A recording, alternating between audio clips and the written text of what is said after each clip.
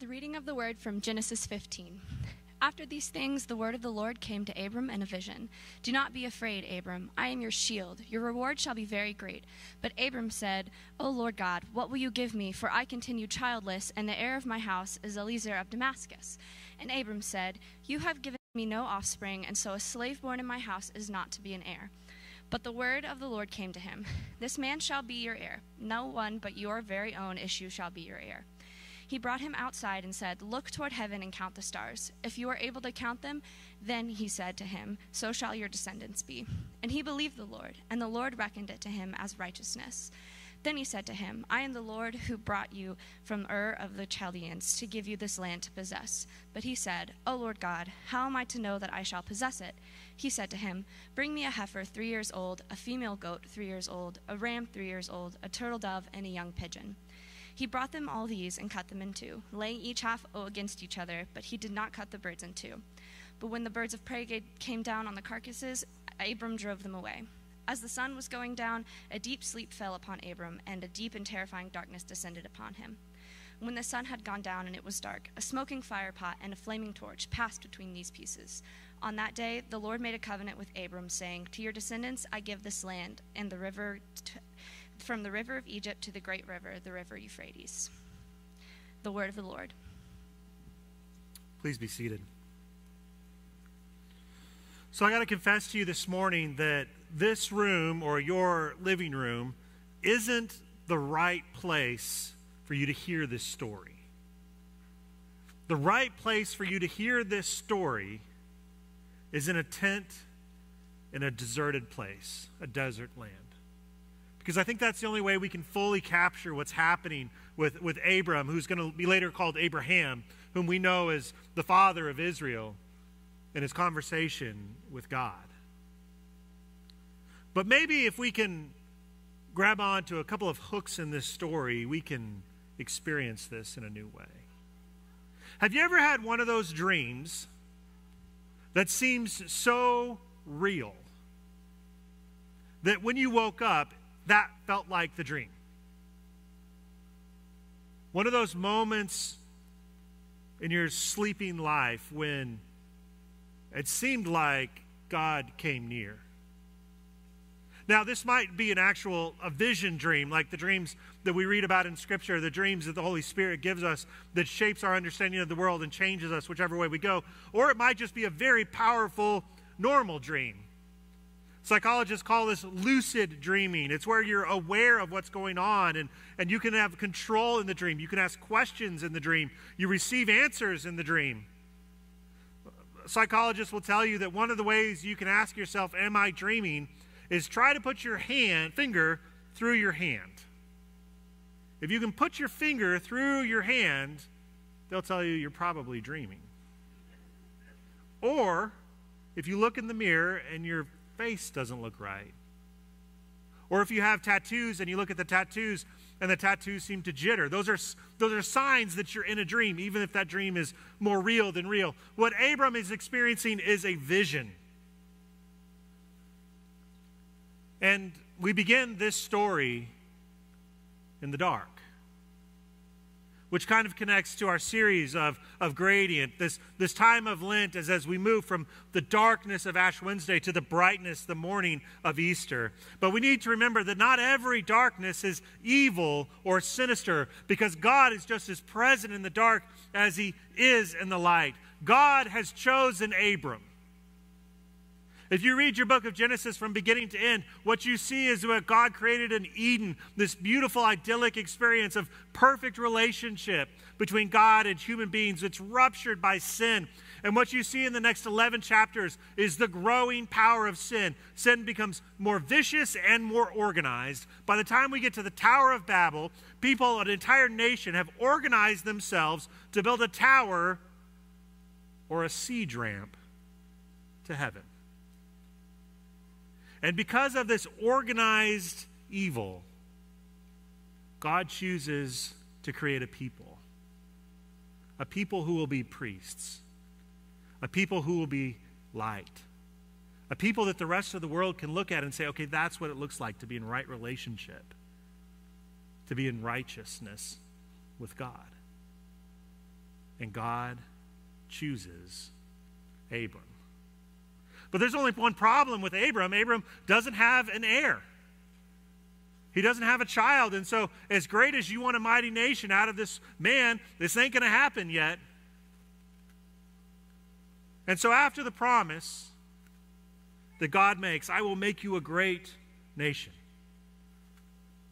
we find Abram chasing away buzzards from a covenant offering to God. He drops, exhausted, as the sun goes down. But he can't sleep. Because what happens next isn't quite a dream. In that deepest darkness, in the darkness of night, God arrives. And not in the way that you might think that God would arrive, but arrives as a smoking smudge pot with a flame. And we're going to see over the course of the story of Scripture that God arrives in many different ways. And some of them are mysterious, like a burning bush that doesn't seem to be burnt up. And others are terrifying, and some are comforting. Every time, a little different and unique. But what we want to notice about this moment of the smudge pot and the flame is that God is going to show up like this again when he leads his people out of Exodus. A fire by night, a smoke by day. And maybe in some ways, this image that Abraham can grasp with his mind feels a little bit like Exodus. And if we were to read this text in the ancient Near East, two things would happen. Two things would be obviously clear to us. The first is that we know exactly what's happening here with the animals that are 3 years old, cut in half and separated apart. The birds, one on either side. We know what this is, because another word for covenant is contract. And what's happening here is pretty typical. A commitment is being made between two parties. An agreement is going to be made. I'm going to do this for you, and you are going to do that for me. It's not even unusual that a God would be a party to one of these contracts. But what is unusual is that Abram doesn't walk with the smudge pot through the carcasses. Because what the contract is saying when you walk through those cut-up animals is if I break this deal, if I renege on my side of the bargain, do to me what has happened to these animals. That's how serious this engagement is. But Abraham doesn't go through. Only God is accountable for this contract. And if you read the rest of the story, what you see is that exactly is what happens. That only God is accountable to what happens. Because Abram is going to do every dumb thing that you could possibly imagine that Abraham could do in this situation. God has promised him children, so he's going to send his wife not only to Pharaoh, but also to Abimelech. And what this does is it puts the contract at stake. Because if there is an heir, how do you know it's Abram's child? And both of those times, Abram leaves Egypt and Abimelech richer than he was before, better off than he was before, even though he's kind of an idiot. And if you read the rest of the story of Abraham, that's what you see. Every vignette is Abraham putting the covenant at risk and God proving faithful over and over and over again. The story culminates in the binding of Isaac, which we reflected on in our communion today. But before we get to that, let's talk about Hagar. Hagar is another example, right? This is an example of when Abram wants to do the deal on his own. And so he picks his wife's handmaiden, and says, hey, yes, this is how it'll work. And in that moment, it doesn't work out. Ishmael makes it complicated when Isaac is actually born. And so we need to solve this problem, so let's just send him away to the desert, to certain death.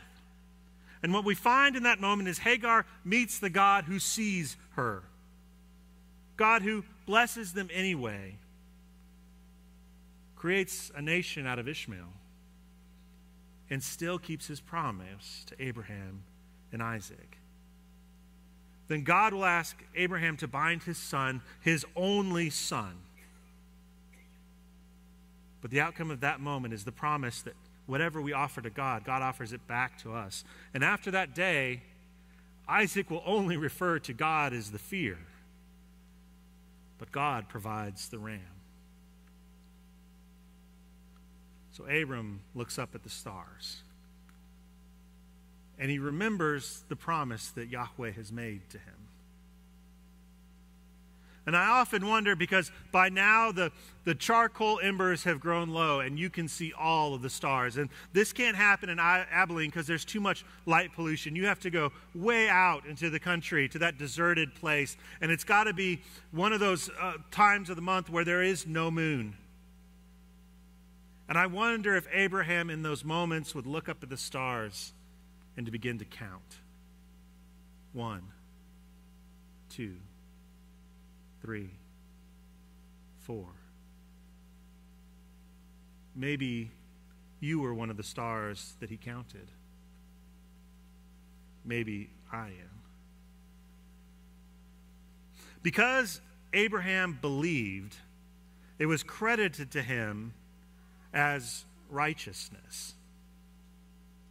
Now, a Bible professor told me very early on, never play Bible trivia with anyone.